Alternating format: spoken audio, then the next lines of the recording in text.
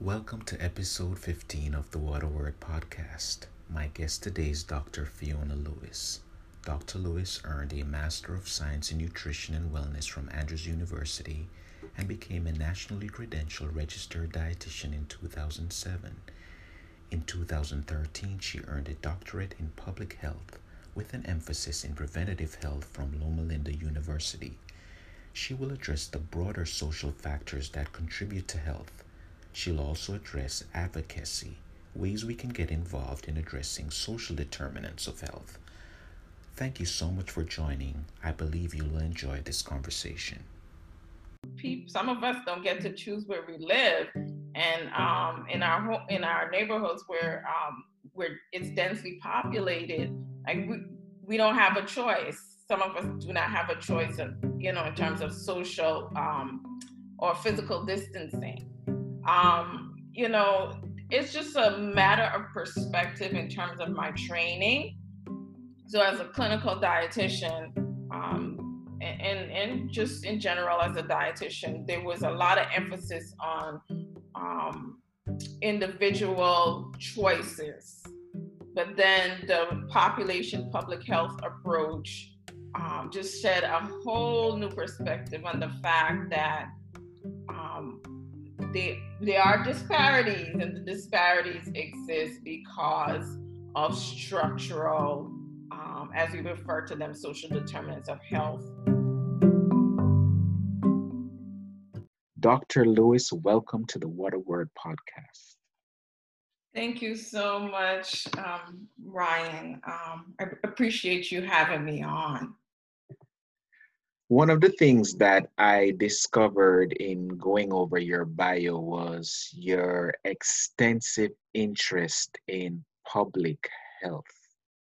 Right. Could you describe for listeners why public health is of such interest and has such urgency for you? Absolutely, absolutely. And incidentally, now it's referred to really as population health. Back then, when I was doing my doctorate, it was more of a public health, broad approach to health. But now, in the field, it's more closely referred to as population health. But anyhow, I remember when I was working as a dietitian in New York. I was still there, and I was working at White Plains Hospital. And this was towards the end of my,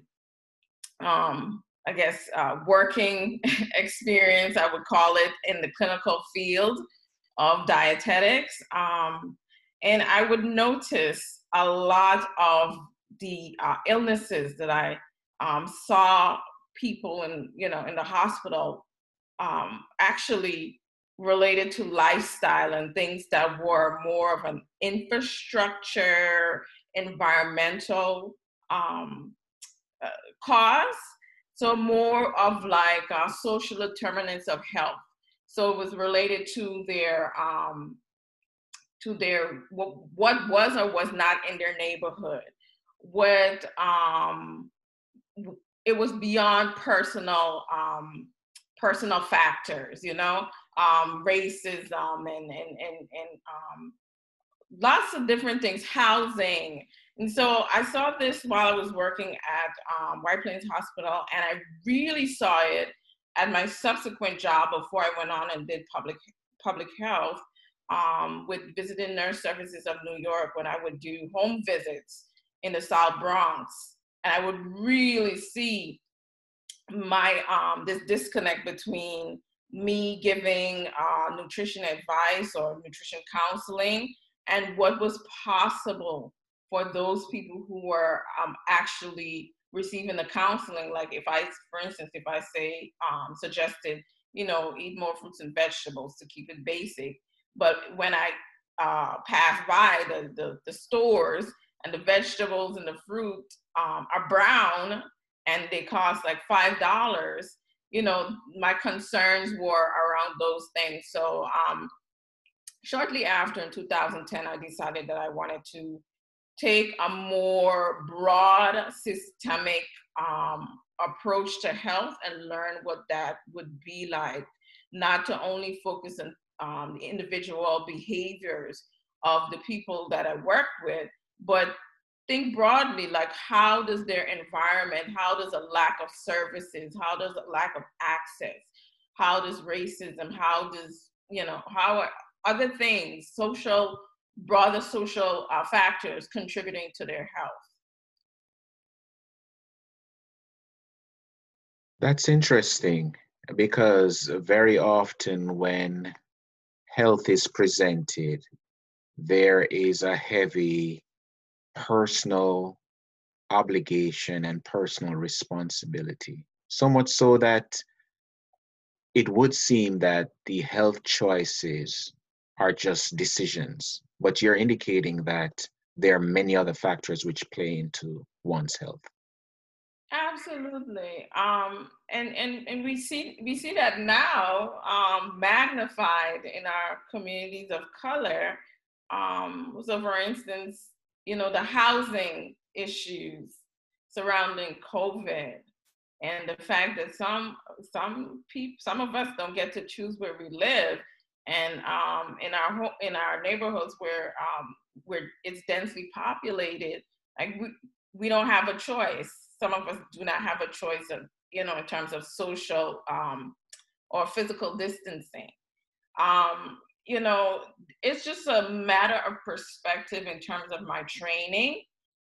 So as a clinical dietitian, um, and just in general as a dietitian, there was a lot of emphasis on um, individual choices. But then the population public health approach just shed a whole new perspective on the fact that um, there are disparities, and the disparities exist because of structural, as we refer to them, social determinants of health. Sidewalks, we talk about, obesity, and a lot of times we want to make light of what somebody has on their plate, when if we think about it, in communities where the walkability scores are very low because people do not have access to sidewalks or safe parks, and we talk about childhood obesity. Well, can the child go outside and play? Is it safe for them to do that? Is there adequate lighting?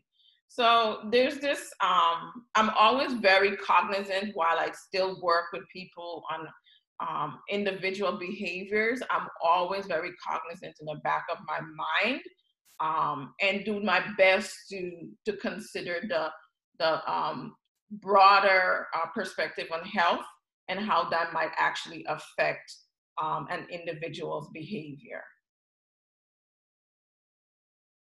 Could you tell us more why you believe we had such a negative, or why the disparities were so high? I guess I can address the question or give an answer from the standpoint of the pre-existing medical conditions.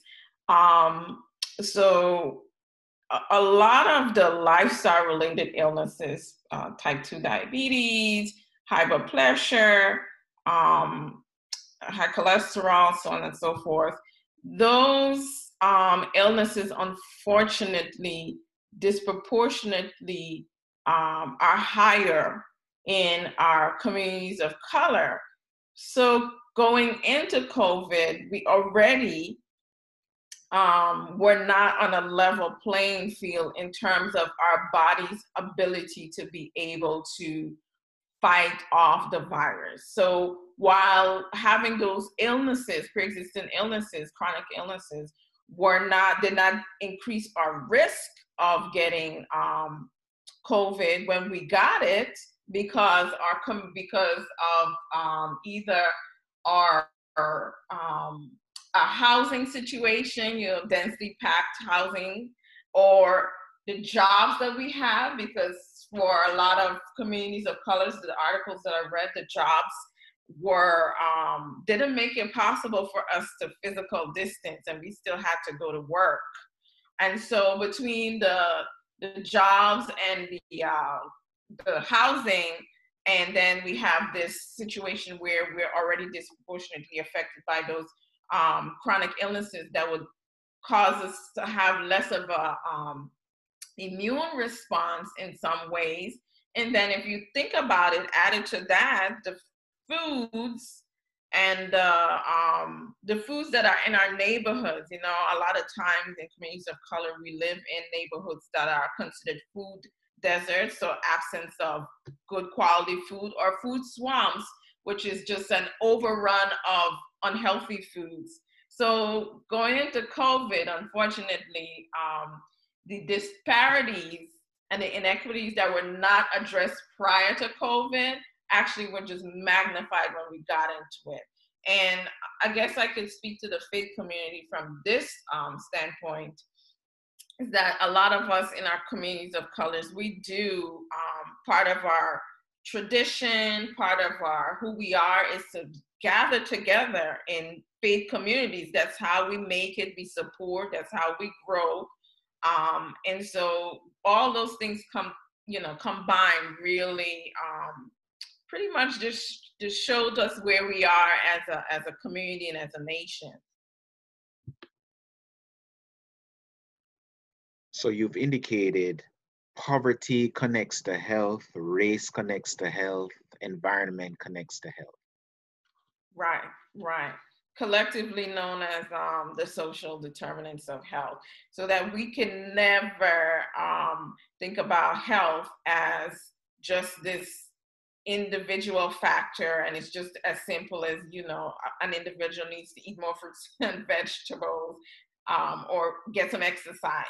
It's not that simple. It's layered, especially when we see what is happening around systemic racism. And if we think about, there's a researcher, his name is David Williams, and he's done a lot of research, and there are others who've done a lot of research around how racism actually physically affects us. Like, so if we think about systemic racism, especially for Black men, think about all the inflammation and all the negative biomarkers that would be produced in a Black man's body if when he's experiencing this systemic racism over many years, so that he's at increased risk for heart disease and all the other chronic illnesses. So it goes beyond the fact that he just didn't eat well. Racism actually, whether he figure out how to cope or not, it doesn't matter. That trauma, that continual trauma, actually does have some implications for his physical health. So when we make light of things like, you know, there was a lot going on with Black women's hair, or how Black women appeared in at work and how they were received at work, and no matter how much a Black professional showed up, and if they weren't accepted based on their culture, their hair or their clothing or whatever the case is, then there was this implicit bias or whatnot, and microaggressions. All those things actually have physical implications in terms of chronic stress, chronic inflammation, and will increase our risk for those chronic illnesses, the diabetes, the hypertension, and so on. You touched on the disconnect between advice and possibility. What does that do for someone like yourself who is trying to meet needs of individuals, and you recognize it's more than just effort on their part? There are other factors that are coming against them, so to speak. Right. Well, it's pretty daunting, you know. But that's why it's important for us in whatever field we're in to remain educated about things in our government, and learn about policies and how the policies play out, and who determines things like zoning.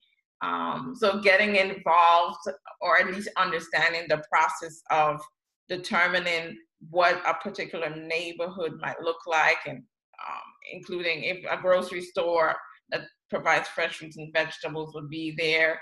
Um, Understanding what farm subsidies, and there are a lot of intricacies that we could get lost in, but at the same time we do need to know those pieces of information, so that we can at least be advocates in our profession, so that we could use our platform when we have one. I mean, Facebook and social media, Twitter and whatnot, I believe that's why they exist. Yes, we interact socially, but at the same time, we do need to use our platform responsibly, um, to kind of shed light on those things.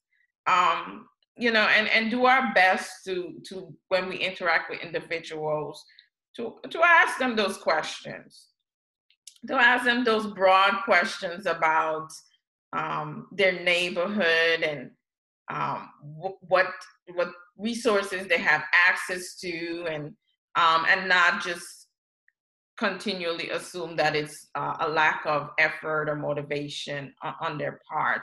And if we're able to connect them with the resources that they need, or if it doesn't exist, try to be the person who will set the spark going to create a fire to get a community where it needs to be.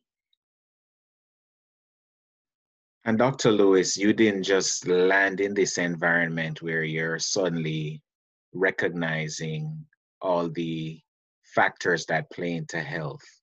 What was it about your childhood that you think led you in this direction? Oh, that is a fantastic question. I remember when I first moved from Guyana to the U.S. With my mom and sister back in the late 80s. Over a period of, I would say, 5 to 7 years, about 5 years after we moved here from Guyana, my mom's siblings, it seemed like one after the other, they all started passing away from some sort of lifestyle related illness. At the time when I was growing up, I didn't realize that that's what it was. But as I got older, and started going to college and became a little more aware of the world, I started to realize that these are illnesses that they could have actually, had they known, had they had access to care and all these other factors, they could have still been alive. They didn't have to die from heart disease, or stroke, or cancer related, or diabetes related complications, or any other lifestyle preventable related illness. And so that really shaped my decision to move from going into forensic science, fire investigation, straight on into health. Awesome. And you've spoken about individuals. I'm imagining communities, you've done workshops for churches, groups, different groups. How do we get individuals who, as we've discussed, have factors that challenge their desire to eat and live better? How do we get them from desire to possibility, even when poor and faced with environmental, race, and poverty issues? I believe in every community there's in a sense the resilience and the basic fundamental tools that community needs to thrive. And so one of the communities that I've worked with here in Mississippi, I've seen one of my colleagues, she's so engaged in leveraging the assets of the community, and things like doing neighborhood garden, and then working with, after that project is complete, trying to get that into a farmer's market kind of forum. So I think, and I love this question because a lot of times from the academic standpoint, research standpoint, a lot of times we don't necessarily see that most of what the community we working with, they actually have what they need. We don't need to come in and be a savior. We're not trying to come in and save anybody. It's just to actually genuinely develop relationships with the people in the communities we're serving, and find out what solutions will work for them, and just come alongside as allies to help to strengthen their existing community resources and assets to help them out. So it's not, that's a great question, because it's not like a savior approach. It's more of what really is in the community already, including the people. There are key people who are in the communities who, they are the leaders, and just connecting with them and working alongside them is priceless. It truly is priceless.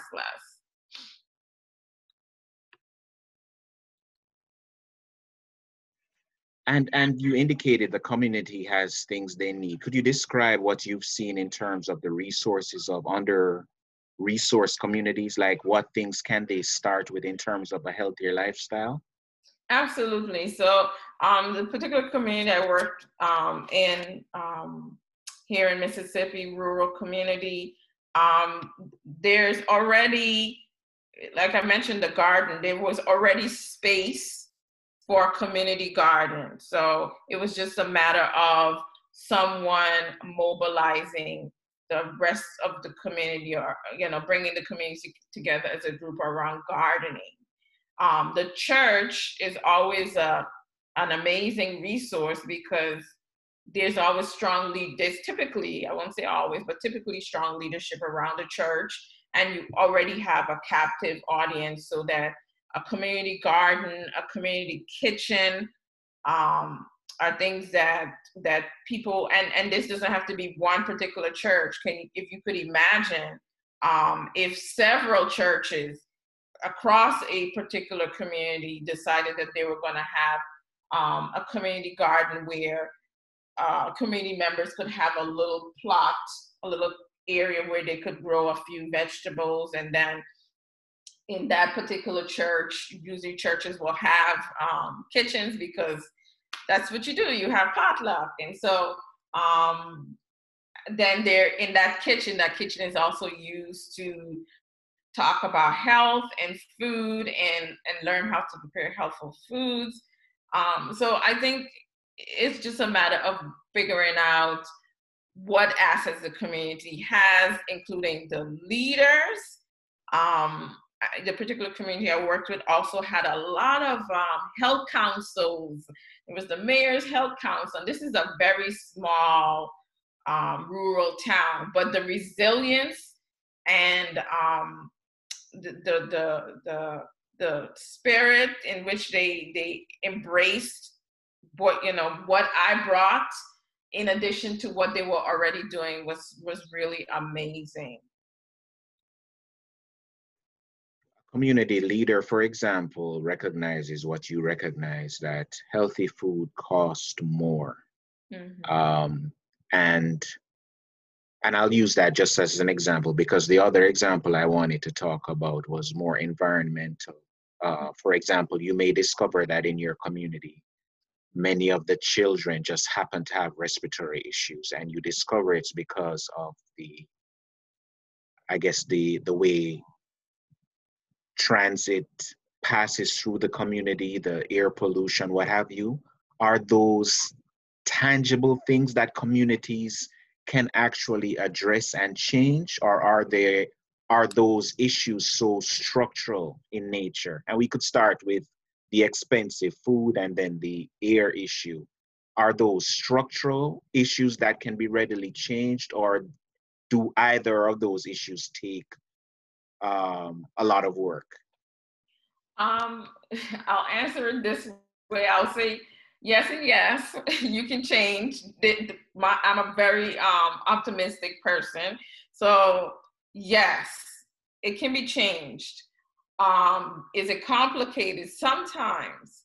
Because I may think that I could just change by getting a garden of some kind, or try to do something at a very grassroots level, and then realize that there are policies and statutes and ordinances that are in place that kind of will just counteract my work and make it harder. So for instance,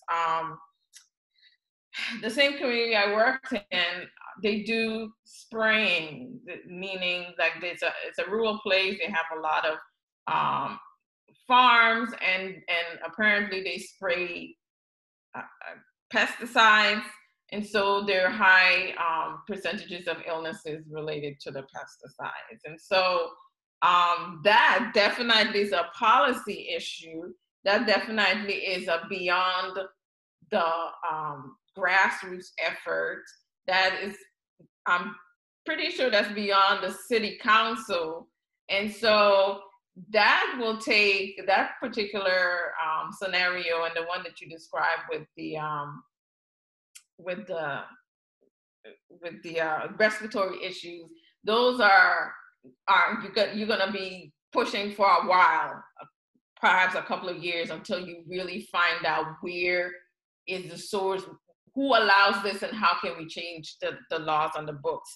I think the food issue might be a little bit easier to handle from the grassroots efforts, because it can be as simple as doing the community garden initiatives that surround people having their own gardens in any kind of way, initiatives that surround perhaps partnering with local farmers to ask them to that are more affordable. So I'll give a tangible example. One of the farmers that I work with from time to time here, who incidentally, I do a show called Kitchen Conversations, and she was actually on my Kitchen Conversation show, I believe it was last week. And so her name is Dr. Cindy Ears, and her urban farm in Jackson, Mississippi is called Footprint Farms. And so what they do is partner with rural areas like the one I'm describing to actually ship their produce boxes to those particular areas. And oftentimes they will receive grant funding to help offset the cost of, it, to make it reasonable. So they do that in that particular rural community in the Mississippi Delta. They do it across the Mississippi Delta. They do it here locally in Jackson. So it's just a matter of finding out what resources are available. The other day I was on another show, and someone called to ask about the same thing. They don't have access to fresh fruits and vegetables, and they have particular vendors already there. And my suggestion was, why not speak to those existing vendors and demand, because it's about supply and demand. Ask, can you bring in some fruits and vegetables or some healthy foods that would be affordable, and from that grassroots effort, go back and forth with the vendors in the local community to find out what can they do.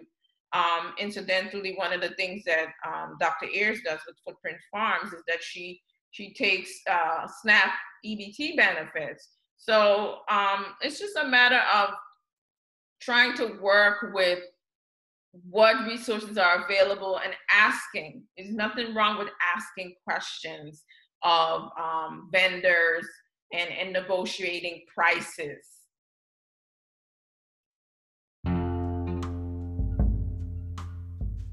We will continue our conversation with Dr. Lewis after a short word from our sponsor.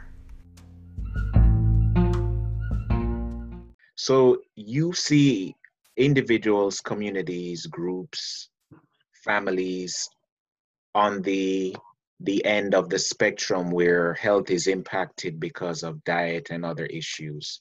I realized that your emphasis at Loma Linda was on preventative health. Could you discuss what a preventative health focus is in terms of your work and ministry?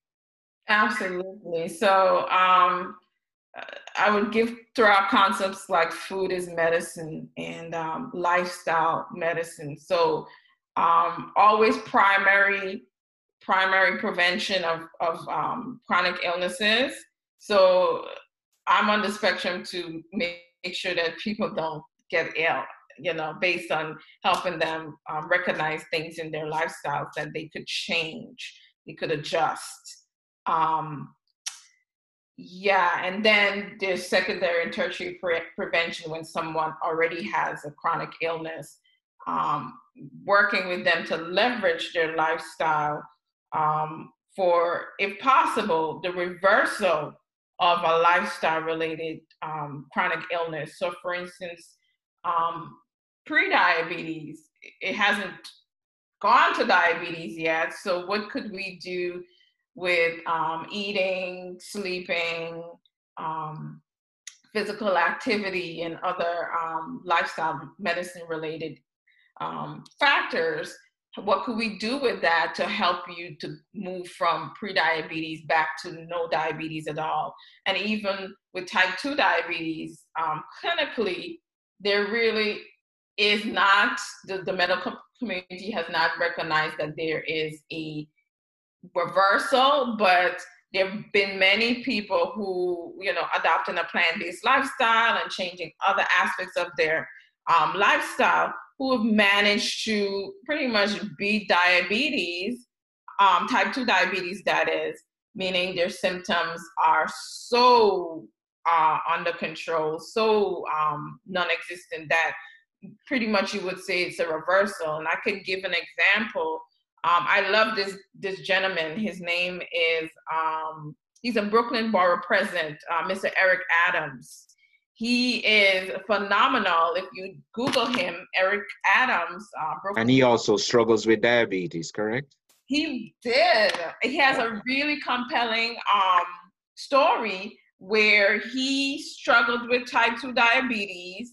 His family members, including his mom, he was experiencing stomach ulcers. Eyesight was being affected. He started to have what we call neuropathy, which is numbness and tingling in the hands and feet, and on and on and on. His A1C was really, really high. And so after adopting a plant-based eating pattern and changing different aspects of his lifestyle, we could pretty much say there was reversal. When he found out, when he went back to the doctor and realized that, all his numbers were normal, the eyesight started improving and all those things, and he's good now. He shared that with his family members, including his mom, who was, I believe, like around 80 at that time. And she had diabetes for many, many years. She actually got off, if I'm not mistaken, she got off her medication. And the reference for that is Forks Over Knives. He was one of the featured people in Forks Over Knives. And he has been very instrumental in moving, I believe it's Bellevue Hospital, in the direction of plant-based eating and lifestyle medicine as a preventative and even curative tool for people who are struggling with lifestyle-related illnesses, including type 2 diabetes. So now Bellevue Hospital is one of the leaders as it relates to lifestyle medicine and plant-based eating. Amazing. Mm-hmm. Absolutely. Do you believe in terms of health that the faith community has at points victim shamed individuals who have the desire but could not get to that point you spoke about, that point between, that tension between desire, advice, and possibility? You probably don't get me in trouble, but I do. I not only with health, I believe as a culture, especially in our communities of color, in our faith communities, that we do this victim blaming and victim shaming, and lose sight of the fact that there are other factors that the faith community as a leader could actually help that person or those individuals, if the faith communities as a leader, as a body, got together and actually engage in some of those grassroots efforts. I believe it's in Maryland, and also there's another Adventist church in California. I attended the church.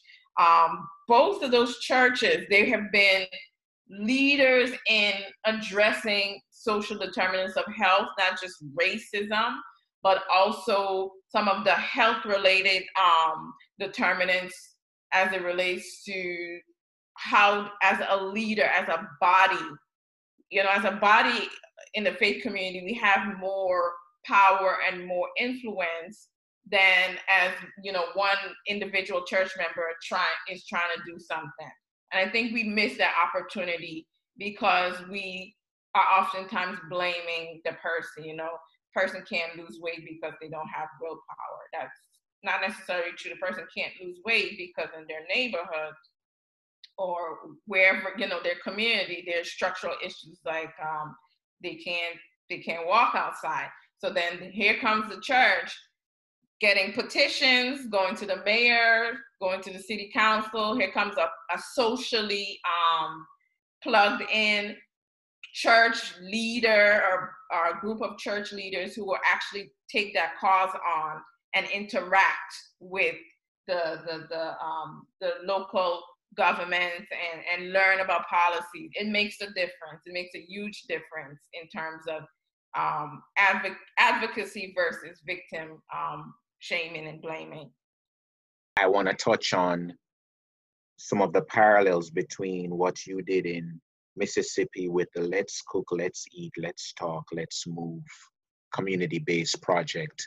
What did you see in terms of, and I don't know, I should ask it this way, is it a recently started project or is it something that's been ongoing for a while? The project started last May, and it actually ended in May. That was one of, unfortunately, when you're working with funding from the government, the funding will come to an end, and then the sustainability, you would hope that there were some seeds that were planted that would help with the sustainability of what you've done.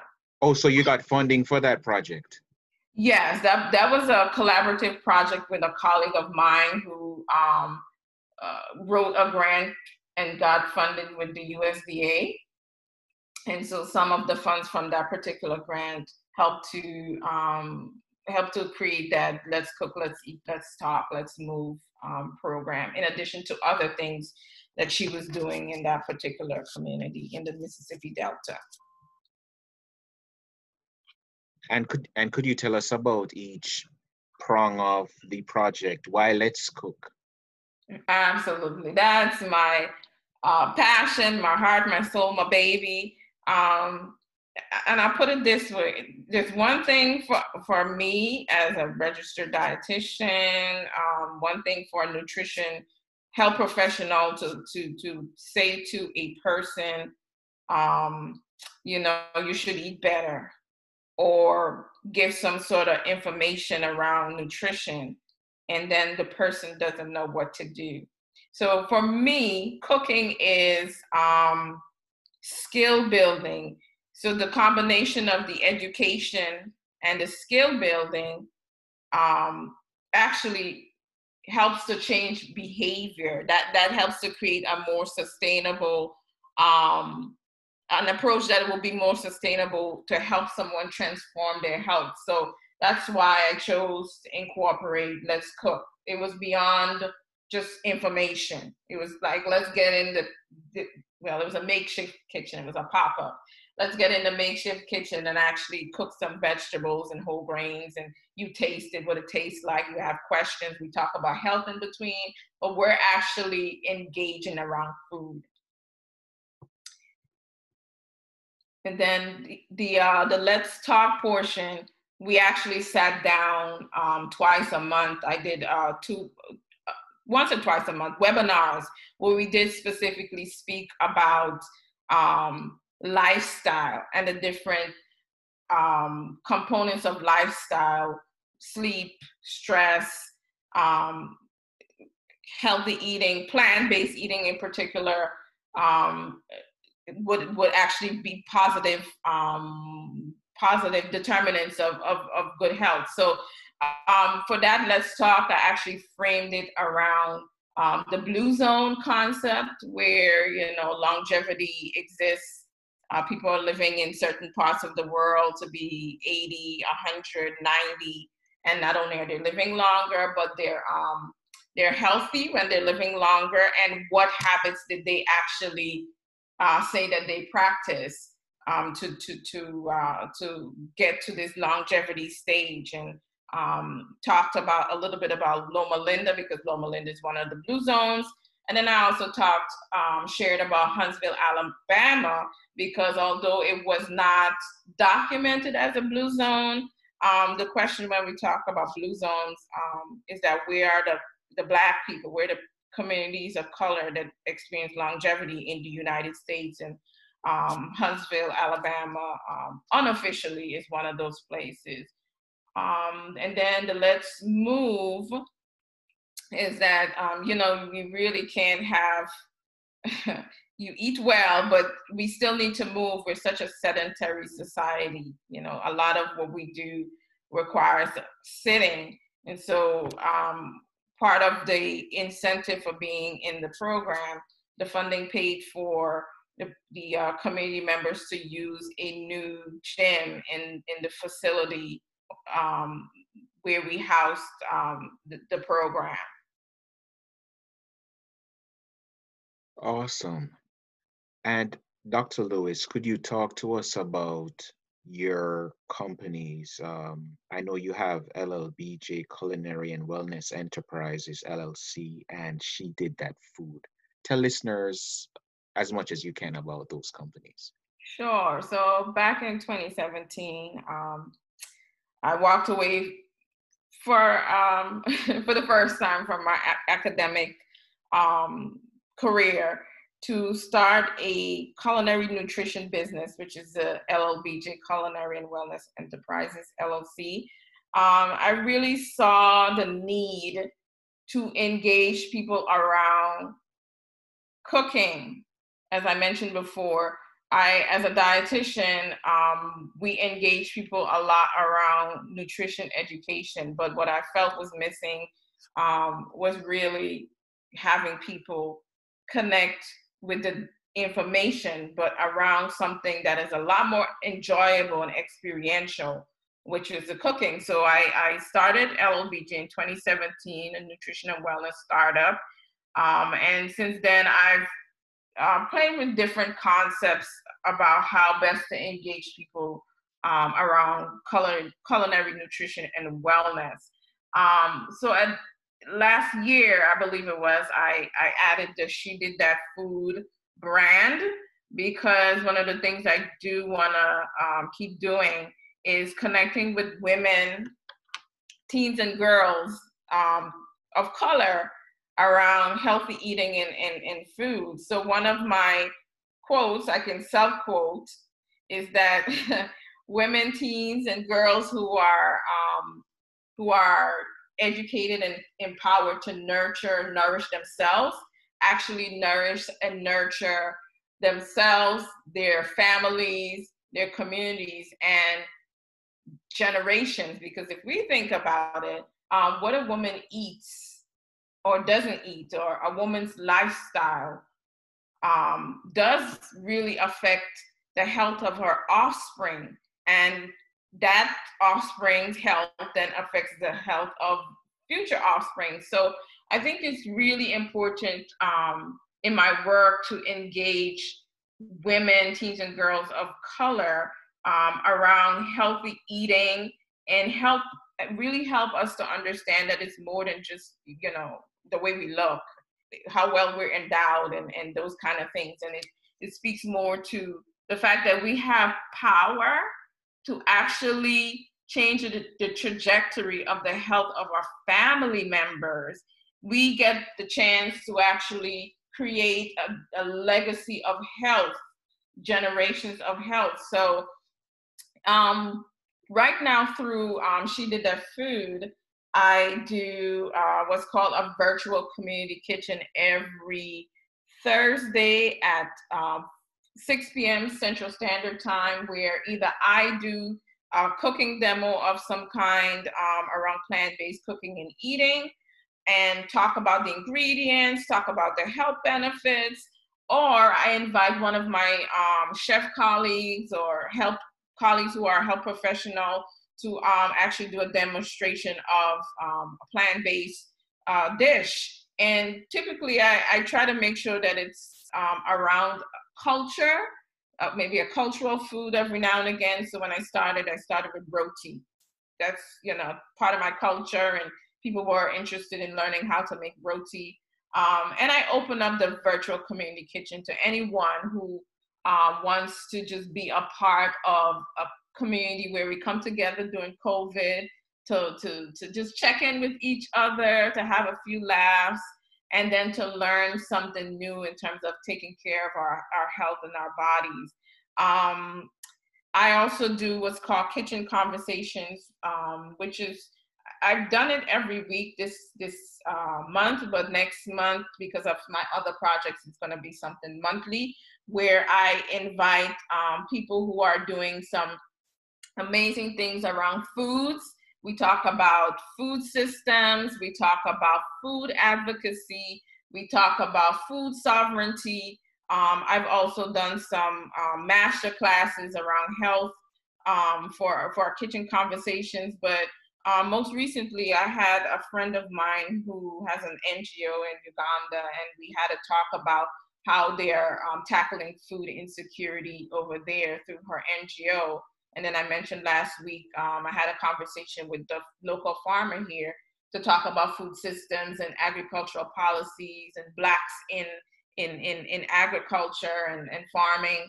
So those are some of the projects. My upcoming projects also include Beating Diabetes in the Kitchen. This is for people who have prediabetes or type 2 diabetes who really want to lean in to learn not only what they should do in terms of changing their lifestyle and their eating, but also how they can actually get in the kitchen. We get in the kitchen together and we prepare foods and so on, so that they can have a better foundation and the tools that they need to do that. And then I'm working real hard on getting my Spice brand up and running late next month, if not early August. And because I'm such an advocate for fruits and vegetables, the Spice brand really is going to be based on eating more locally produced vegetables and fruits, and just making it flavorful. So the point of the Spice brand really is to make plant foods flavorful for people to kind of move in that direction.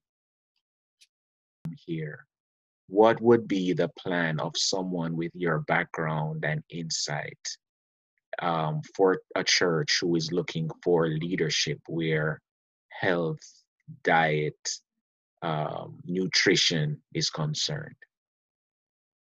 So one of the first places we were always taught to go is to do a community needs assessment, and not assume, and even hold town halls and those kind of things, and not assume that we know what the communities we serve need.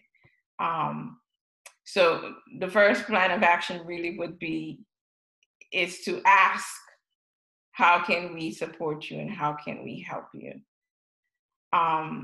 The other plan of action, I would say, is to think around sovereignty and ownership. So specifically about food, what part of the food system, when I say food system, whether it's growing food or selling food or preparing food, what part of the food system could community members take ownership of in their community? Growing is, especially if it's at the level of the church community with a large garden and then divvying up whatever is grown, is a good place to start. Then I would talk about ownership and sovereignty in terms of the economics. So who has a small business? Who wants to start a small business?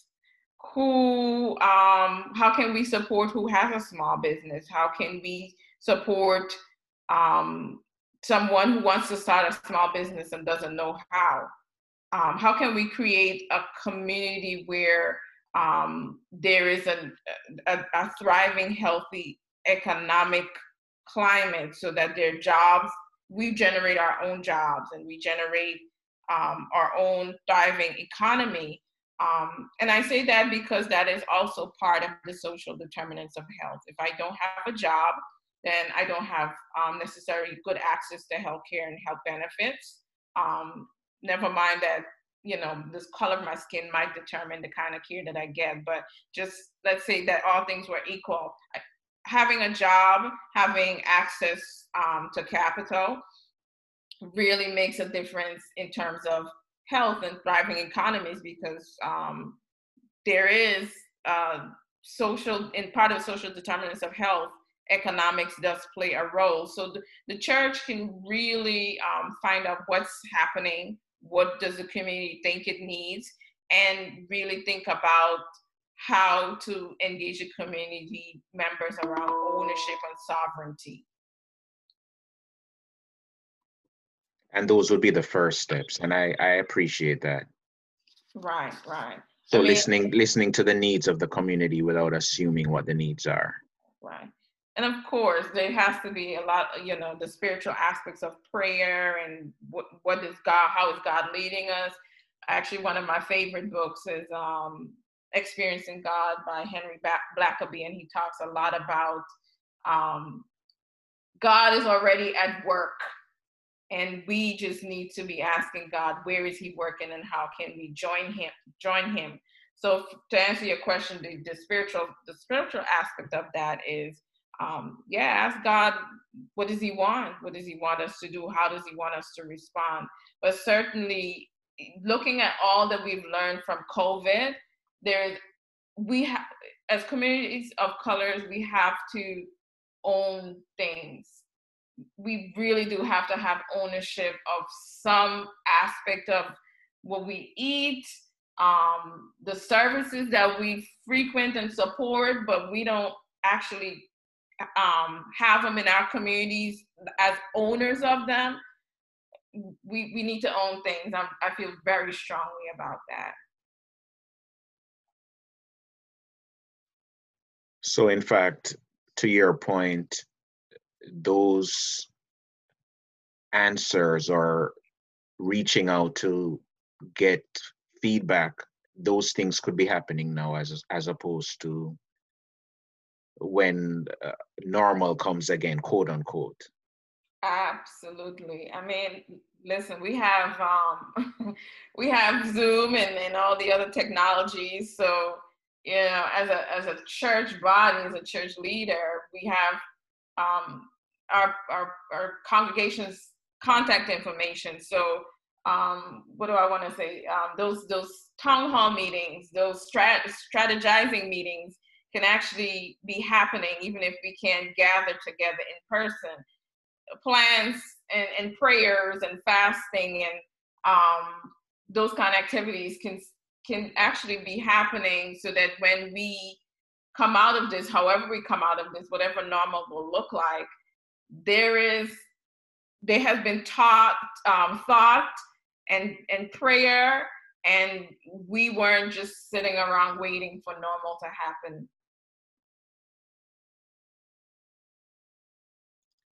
And Dr. Lewis, I'd love you to share something about your book. You are also an author of a number of books. Could you tell listeners about some of Sure, your books? sure. Um, yes, I love. I think God does this. He allows us to do things first to heal us and bless us, and then through that healing and blessing process, he moves for us to use the same thing for others.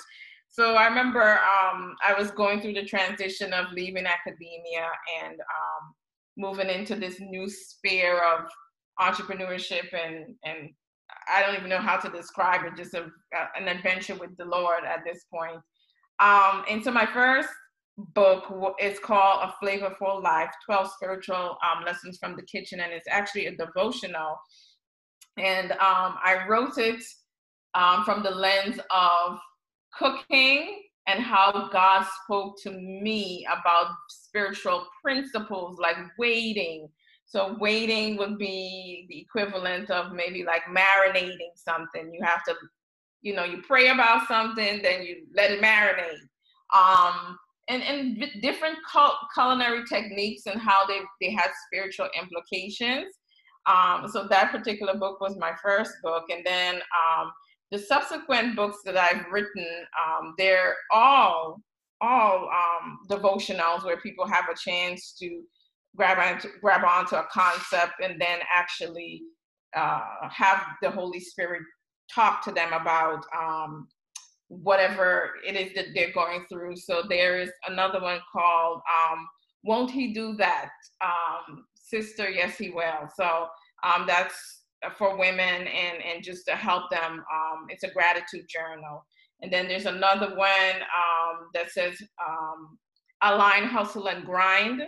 And that's really for female entrepreneurs to help us to remember that whatever we're grinding and hustling, God is really the author of that vision, and He is the sustainer of it as well. So we do need to make sure that we stay aligned with Him, because we hear a lot in the entrepreneurship world about hustling, grinding, and aligning. And if we're not careful, God is somewhere else, and we're on the other side. I just want us to remember God. There's another book written for young girls. It's called Of This I'm Confident. It's a confidence challenge.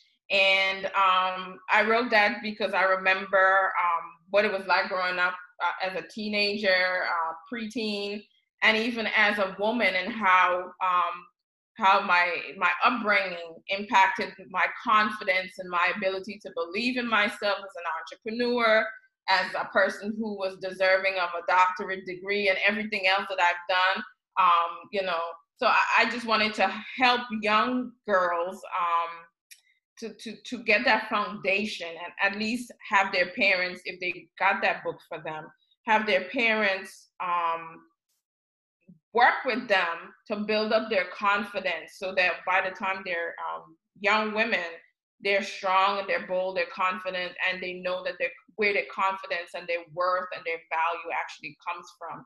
And then I have a few Black Love Challenge journals, and I'm Black. I represent the Black community, and especially in a time like this, when any good news, any positive images, anything positive from our community warms your heart and make you feel good. So those Black Love Challenge books were actually inspired by the Black Love documentary by Cody.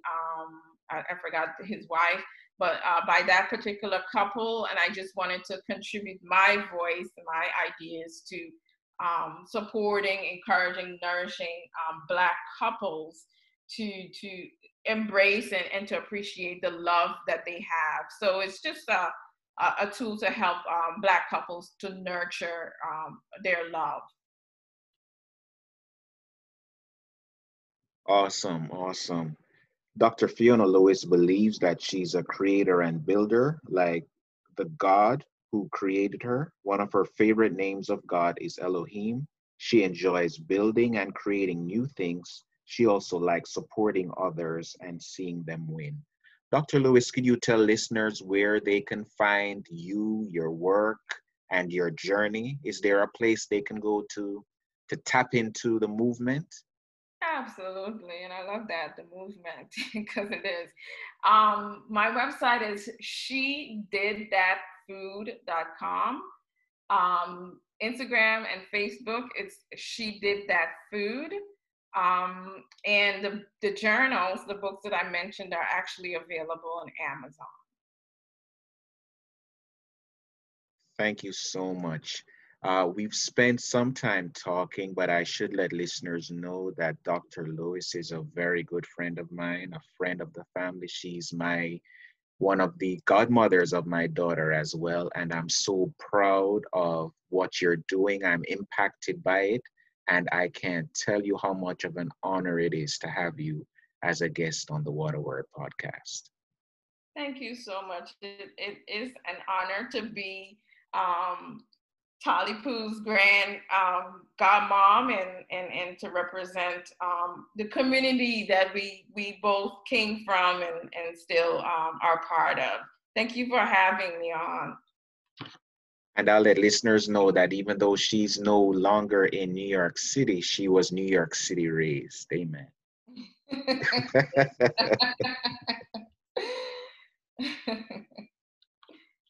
Dr. Lewis, thank you so much. I will post the podcast soon. There were a lot of great takeaways, and I believe that you've given our listeners a lot of, pardon the pun, a lot of food for thought. Absolutely. Thank you so much. All right. Thank you so much, and have a good evening. You as well. This is the most important and crucial period of your lives, for what you do now and what you decide now at this age may well determine which way your life shall go. And the question is whether you have a proper, a solid, and a sound blueprint. And I want to suggest some of the things that should be in your life's blueprint. Number one in your life's blueprint should be a deep belief in your own dignity, your own worth, and your own somebodyness. Don't allow anybody to make you feel that you are nobody. Always feel that you count.